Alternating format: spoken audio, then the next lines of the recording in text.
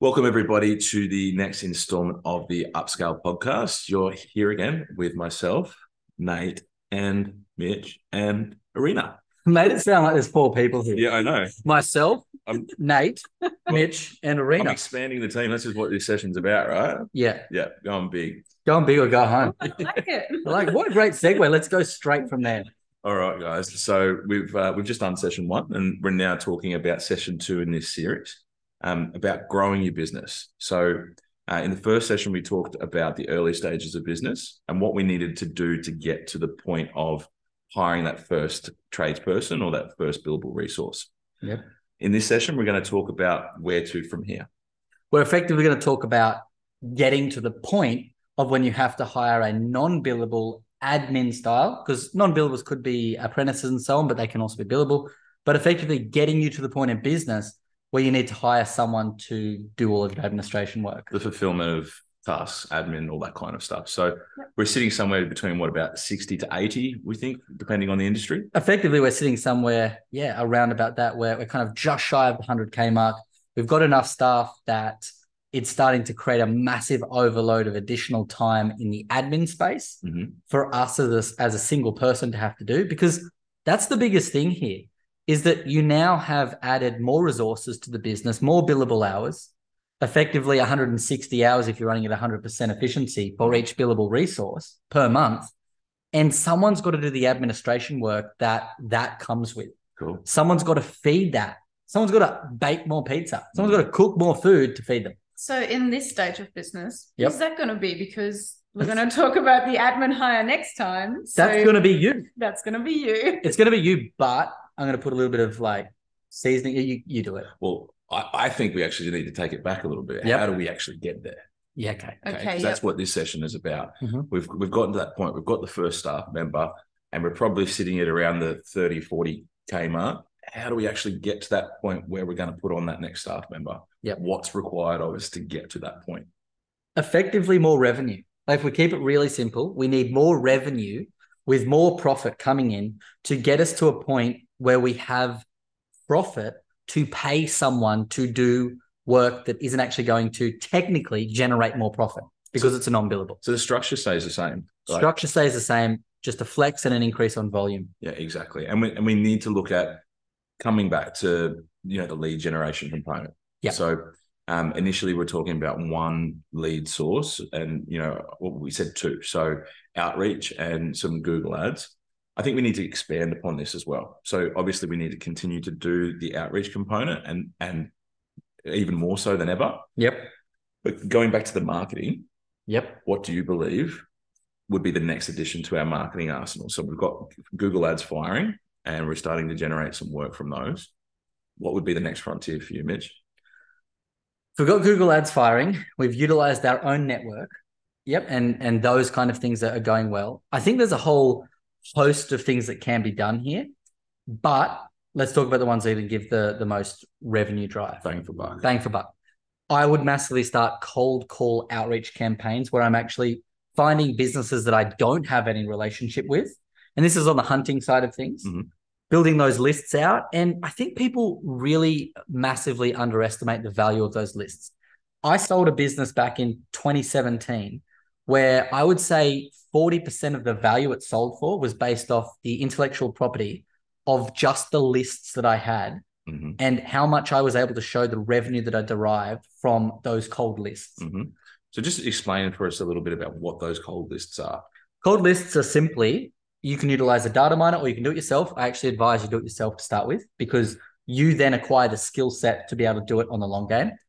You go and get businesses that you want to work with, go and get their names, go get their contact details, go get some information, some interesting information about that business, maybe something that they specialize in, have a look at reviews, effectively get as much information as you can about that business and reach out to them. So we call it a dream customer list?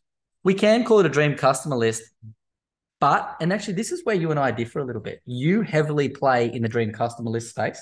Two sides. I think I go on a local, on a smaller level. I pick a list of 20 dream customers that I really want to target intently, and I'll put a lot of energy into those 20 customers.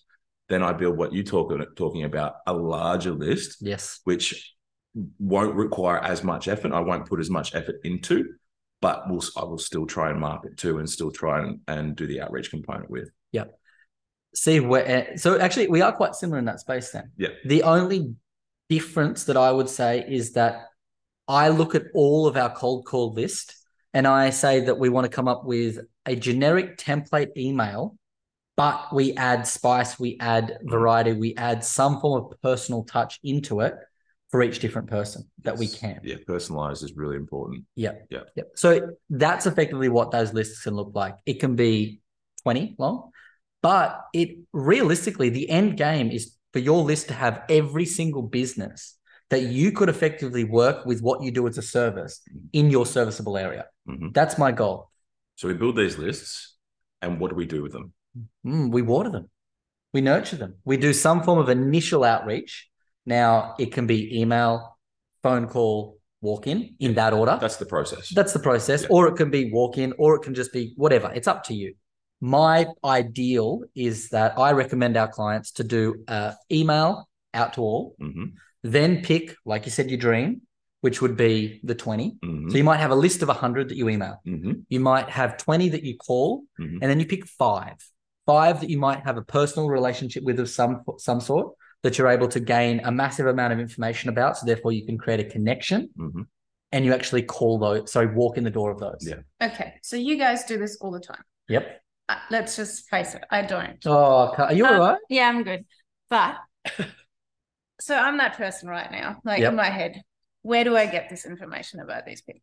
Yeah. So how do I get that? How do you apply? How do I get that spice to make sure that there's a personal connection that I can build with someone and hopefully build a professional relationship with them? I personally don't look for the spice prior to engaging with these people, like you said, Mitch. Yep. More than anything, I just try and keep it personal.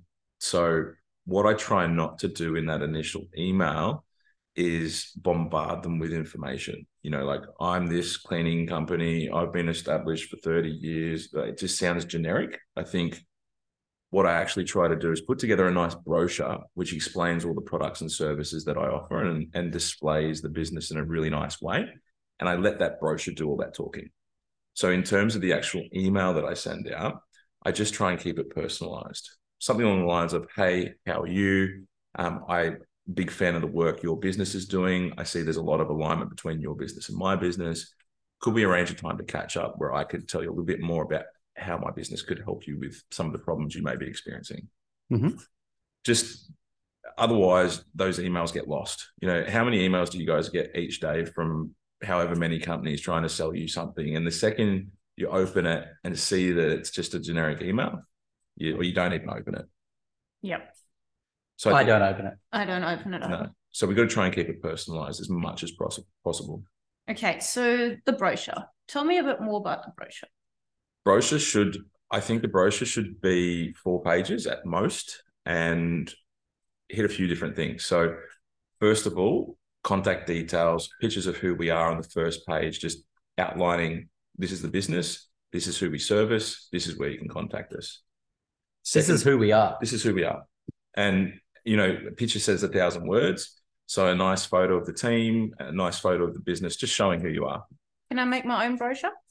Sure can. Do you know what I love about this is that in our platform, we actually provide these templates. Takes super easy. Take you half an hour to put it together. Yep. Sweet. So I don't even have to pay someone else to do it. I can just do it. No, but if you're not good with a computer or if you don't have the time, you can easily outsource this to someone on a program like Fiverr or Upwork for $50 or $100 and have that brochure made up. It's not hugely complex. Cool.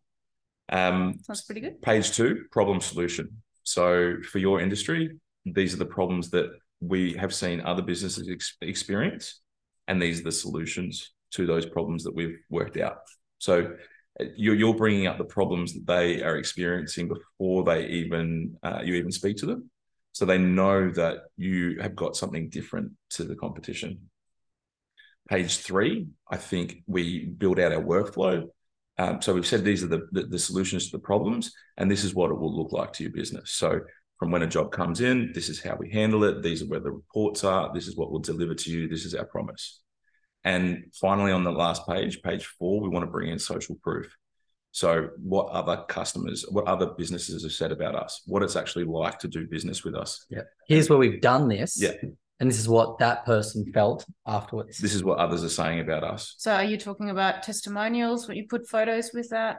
You can put photos with it, absolutely. But I think you can keep it as simple as just even bringing in a few Google reviews. This is what other people have said about our business. In this day and age, people like to buy based on what other people are saying about businesses or products or services. So that brochure in itself will do most of the heavy lifting. If you attach that to a nice personalized email, you don't have to go and explain to this potential business how good you are. The proof is already there. Okay.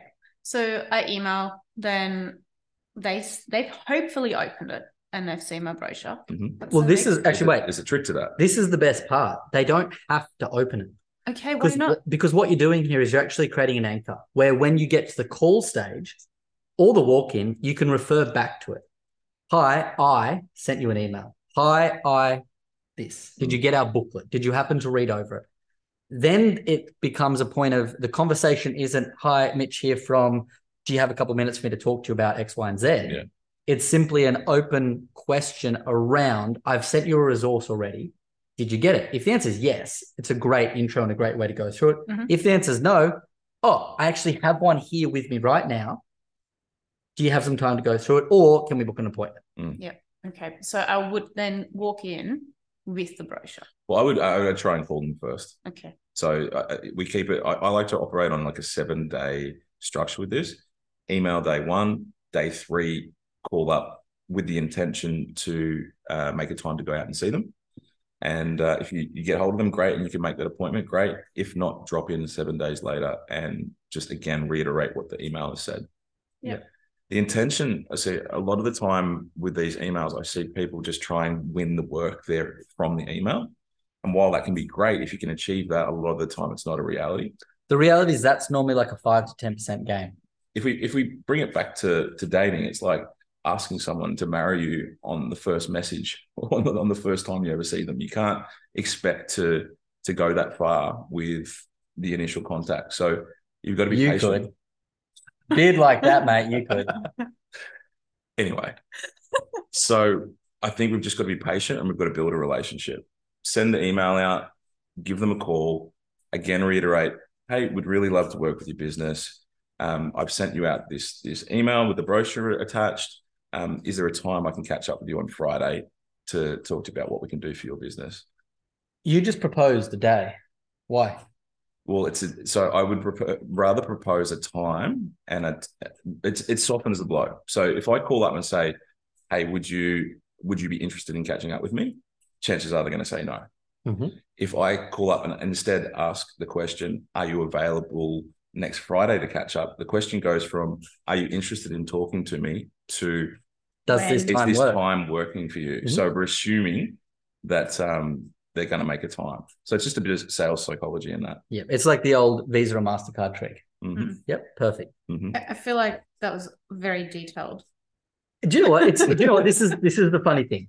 It's so detailed, and there's so many people listening to this right now, but so many won't do it. Yeah. And it's such an easy, simple strategy that works so well. How often have we seen it work? Like 100% of the time. Yeah. It works every time. Every single day, our clients are telling us, oh my God, I just got this client and this client and this client and this client. How did you get them? Oh, this strategy. Yeah. Where I see this go wrong most of the time is people just don't go the full extent. The consistency, the nurture. They'll send the email out, but then they won't pick up the call. Yeah. Or if they do pick up the call, they don't go to that next level, actually going out and seeing somebody. Like, I can promise every business out there, if you send the email, if you make the phone call, and then you go out there, you will win work. There is no doubt about it. And the reason being is that your competition are not going to that full extent. I can make a bigger promise. Let's say that you start a list with 30 people on it. If you see the course of a nurture sequence properly, which a nurture sequence can go for years. Yep. If you consistently reach out to those people every month in some manner, I would say by the end of year 2, you will have gained every one of those clients. Yeah, I'd say comfortably at least 75% of them. Yeah. And that's a huge amount of client acquisition we're talking about just there. But let's go to one more way in which you can acquire some leads and increase this so that you are getting to the point of being able to hire your non-billable. Right? We've talked about Google Ads in the last one.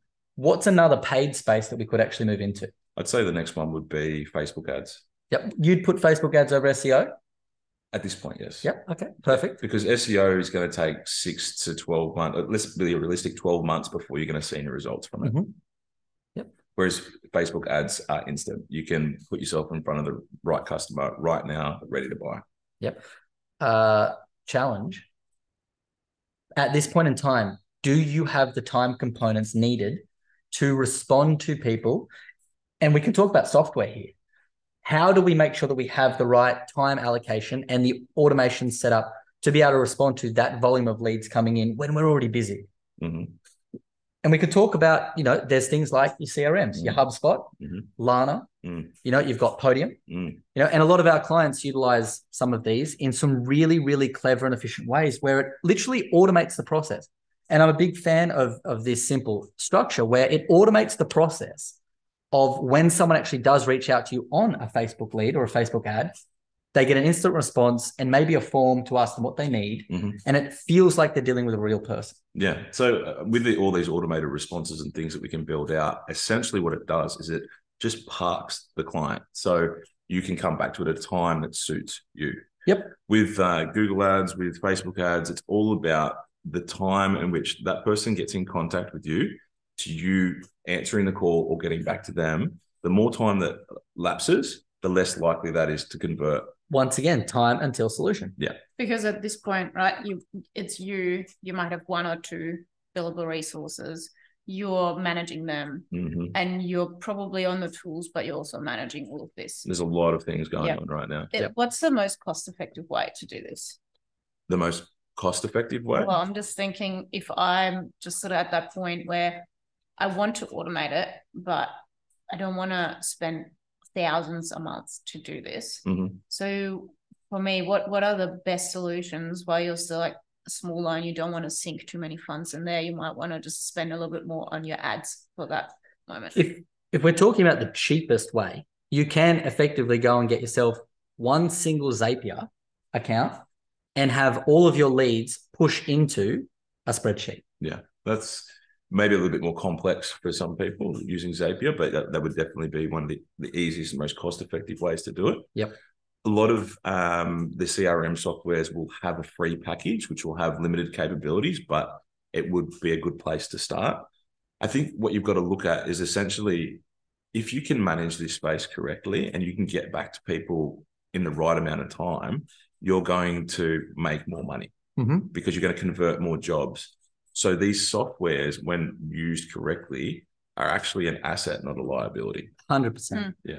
And I think that's a mentality shift that actually has to happen at this stage in business, is you have to start looking at certain things as an asset to your business as opposed to a liability. They're an asset if you're utilizing them correctly. If you buy it, don't set it up and don't use it, then it's a liability. And I see that happen more often than not. Yeah, people get in bed with these software companies or something that's expensive. And I did those, what are they called again? Quotations? Air quotation thingies. Air guitar. No, air quotation. And they're just wasting money because they're not utilizing it properly. And then they give the software a bad name. Yeah, so they're just ticking a box, but they're not actually utilizing it. Like the gym membership tag. Yeah. Like you've got a gym membership tag on your keys, but you don't actually go. Okay.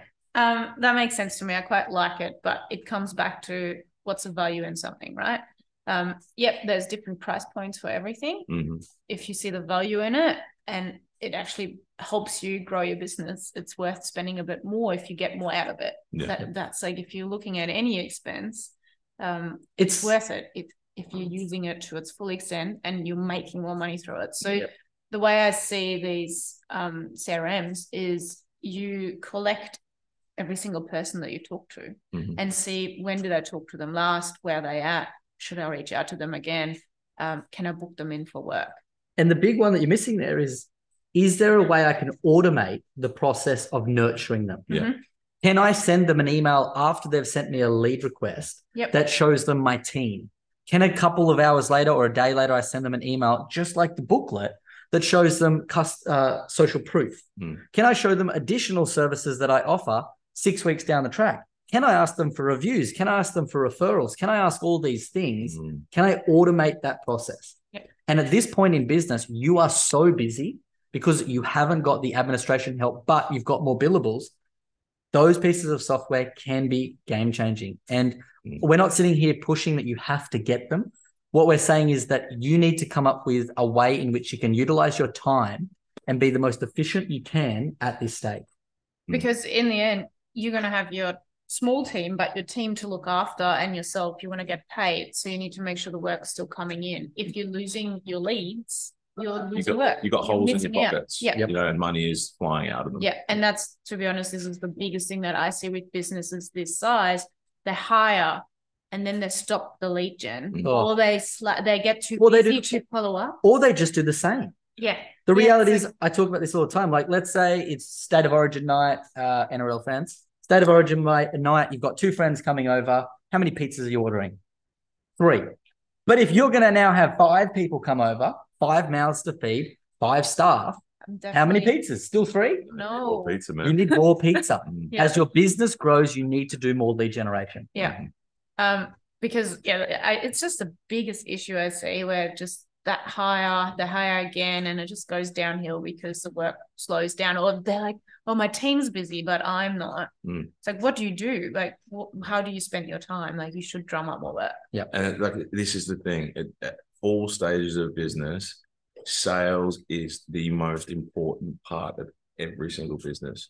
If you are not growing, you're dying. If you're not acquiring more customers, you're getting stuck in shit. And eventually things are going to start to drop off. Yep. All right. So first is the sales side of it. We've talked about now acquiring more revenue to actually get you to the point where you can hire an administration person or someone to help you there. Let's go to the second most important thing, which is what I think is the team. You've now got a team. Yep. How do we actually manage this team? How do we make sure they're feeling good? What are we going to do in that space?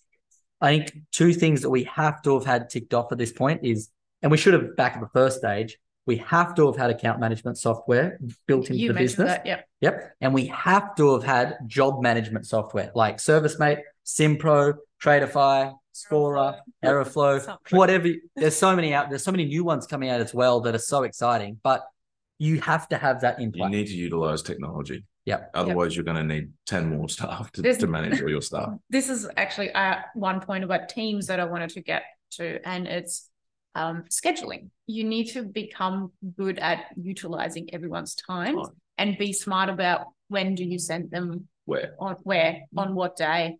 Can you lump jobs in the same area together? When do you quote? You know, what time of the day? How do you not get bogged under with quotes in the middle of the day? That kind of stuff. Yep. You want to make sure that team also has a really good upsell process. That is the one I wanted to touch on. Yeah. This is like the most important part at this stage, I think. How do we get the most out of every single opportunity? How do we turn the average dollar of each job from $500 to $2,000? Because the cost of acquiring a customer is high. Yeah. How do we get more from each customer? And that's where upselling becomes a vital part. And your staff need to embrace this part of the business. Yeah. And it's not just upselling. Like, we always want to look at what is something we can get out of a client additionally than what we've gone there for. Yeah. And so that is additional upsells, you know, creating additional quotes off what we find and then putting that into a lead sequence itself. But it's also getting reviews. It's also getting referrals. It's also getting repeat work. You know, reports, repeat work, referrals, and reviews. It's our 4 R's for our current customer engine. It's what can we extract from the person that we're on site with right there and then. It comes back to providing more value, right? 100%. The value stack. The value stack.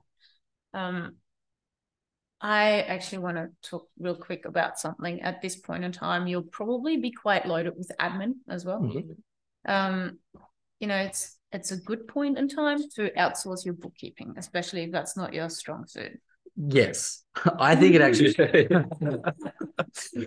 Sure, people will be relieved to hear this as well. Yeah. So, you know, that's for me money well spent to know someone's looking after your books, and you can log into your cloud-based accounting software at any point in time, and you know where your numbers are at, and you can rely on that person that does the bookkeeping for you to have it all clean and tidy, so your keep up to date with your ATO requirements, and okay, yep, my payroll is set up correctly, everything's in place, and I can ask someone the questions if I don't know myself, especially if you tend to not know what you're doing and it takes you an hour, 2-3 hours a week to stay on top of things. Outsource it. You're better off being out there on the tools and making that money and paying someone else to do that. Yeah, so it can be efficient. And then knowing it's right as well. Yes. Yep. I actually just got a message sitting here right now on the phone from one of our clients. Just dropped in and introduced myself with a card and magnet to 90% of the shops in a certain space. That's someone right there doing exactly what we talk about, and he's really, really good at it. He's actually one of the first people that took on the booklet mythology that we talked about first, and he nails that space really well. So I think it's funny that I just got a message from him around that. Now, we didn't finish the team stuff, but okay, let's go back there. This is where you have to start thinking about the culture. This is where you have to start thinking about, and we covered this last week, meetings. Trainings and meetings, yeah. Agendas, training.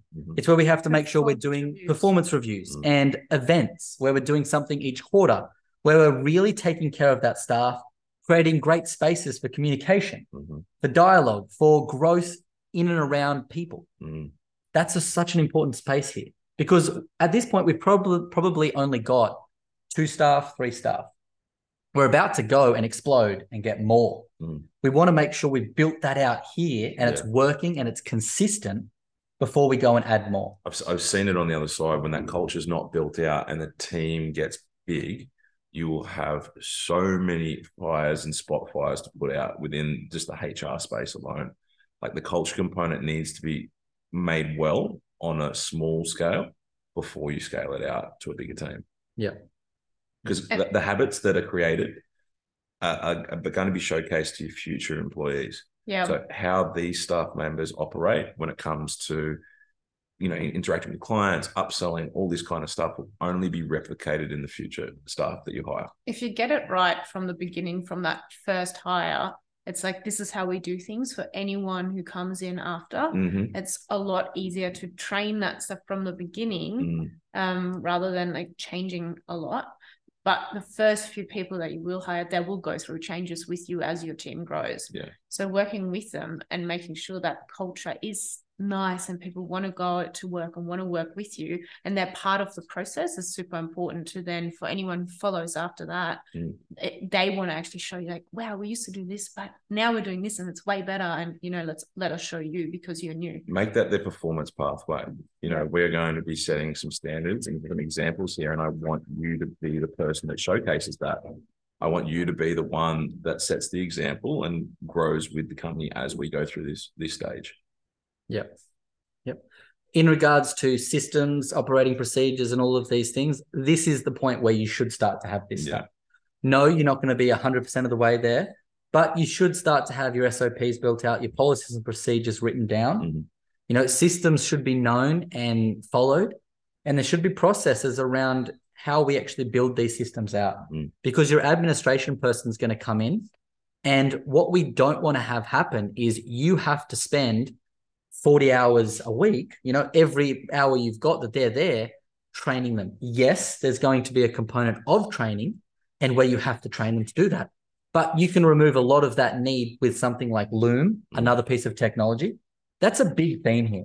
Technology. Yep. Another piece of technology like Loom, where you can record your processes so that when the administration person does come on, they can do it in the exact same way that you do it. Yeah. They can follow along. Yeah. Anytime you do something, record it and document it. And that way you won't have to continuously repeat it as you go through the next stages in business. Yeah. Build up your little training library as you go. Yeah, absolutely. Yep. Anything else? I got a couple of questions, but anything else that we want to add into this? Not from my end right now. Yep. Okay. So at this point in time, what are we paying? Are we paying bottom dollar? For staff? Never paying bottom dollar. Yeah, I think that's a really important point, is that we never pay bottom dollar. No. We always pay people what they're worth. Yeah, yep. we look at what the market's paying, and generally we pay even a little bit beyond that. Yep. Because We're not looking for just anybody, and we don't want people to feel like they're not valued. We also want to keep the staff here. Yeah. Yep. This is that time where the biggest problem that people face is that they get to around 3 or 4 staff and they stay there because they hire one, they lose one. They hire one, they lose one because they're not building out the other stuff. Yeah. And they're not taking care of their team. Lose one of these staff members as well. Like, what is it going to actually cost you to train another? Yep. You know, like in this day and age, it's very competitive out there. People are getting poached. Like, we need to make sure that A, people feel valued, and they're B, remunerated correctly. And by doing that, you will build a healthy and happy team. Yep. Awesome. Do I need a warehouse or office? At this point, I've got an administration coming on board. Do I need this? I think you're getting to the space now where you need a dedicated space, particularly for the team to show up and for you to be able to have meetings and a central point. Yep.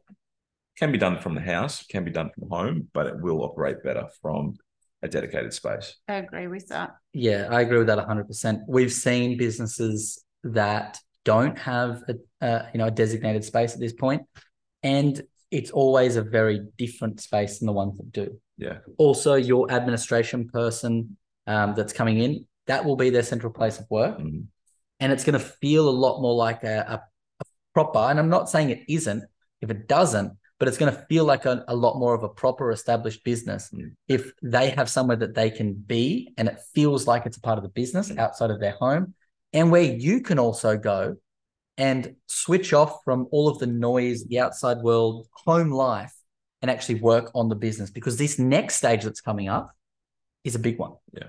And it can be humble. It doesn't have to be this massive warehouse that can house 50 people, you know? Yeah.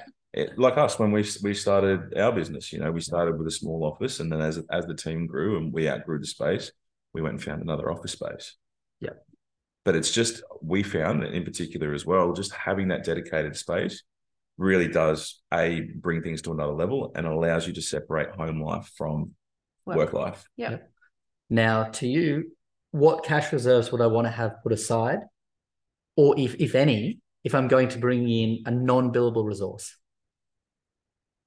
You first of all want to check your pricing again, I think, or just like your overhead, see if everything's still in line. And basically that admin wage will have to be covered by the hours put in by your billable resources, right? So it really comes down to how much are you going to pay them? How many days will there be there? I love like a full-time admin if you can, and if you you will just offload your admin work to them, right?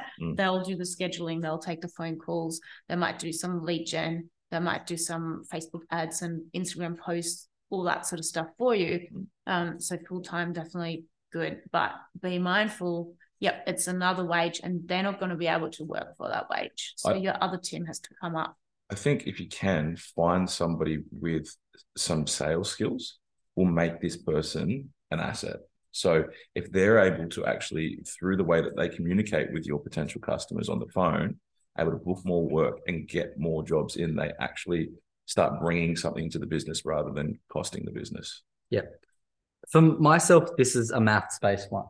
If we're talking about, a billable resource that, and this is an example, can generate you $30,000 in revenue. Yep. And you can effectively make 20% net off that. That's going to be $6,000. That's realistically the wage you're going to be paying. Like that's a nice wage for someone sitting in the administration space. Yep. That means that one billable resource negates the effect of one non-billable resource. So therefore, if you've got 3 staff that are non-billable, and that's generating you $6,000 profit each, you have to understand that you're now going to slide back down, and the only way to get up to there again once you hire that non-billable is to actually hire a billable again. Yeah. Or you're going to be way more on the tools again. Yes. Or you yourself as the owner now has additional capacity to go back on the tools. Yeah. Which I think is really important.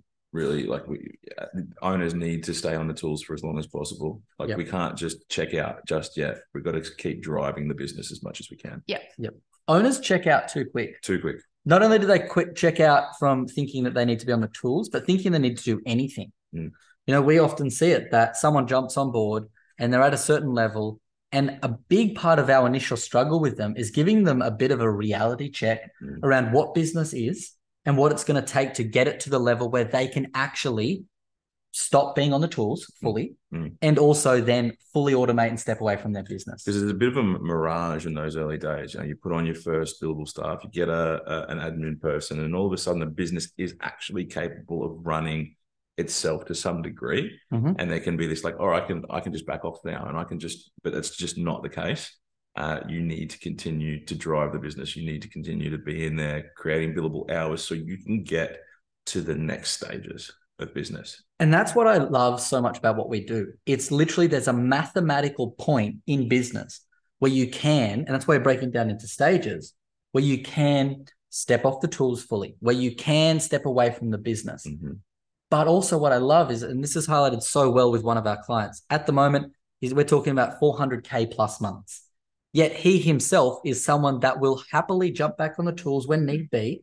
He's someone that will, you know what, I want to go and try this different type of work. He'll jump on, he'll go and still get tickets for that. At the moment, he's about to go and travel across the country to go and work in a completely different state, 6 hours flight away from his family. For a month. To go and establish a new relationship and to also build out a new skill set for what he can then bring back to his business and then build out another team around that. Humility. It's one of those fundamental characteristics that we see disappear so quickly in business owners. We look at it and we go, we can now have the world. It doesn't mean you have to have it. No. Or they think they can have the world. You know, the actual definition, the dictionary definition of humility is to remain teachable. Yep. So to never think that you've got it, that there's always still a lesson to learn and to be willing, you know, to continue to learn. Yeah. The wisest man in the room, you know, knows that he doesn't know much at all. Yeah. The more you know, the less you actually know. What's that? Isn't that, what's that person's rule? Oh, it's on my board the right Dunning-Kruger there. effect. That's it. The Dunning-Kruger effect. Yeah. You know, when you're young and you're full of ego and you think you know everything, and then as you start to get older, you start to realize, oh, I didn't know everything, and now you actually know more, but you feel like you know less.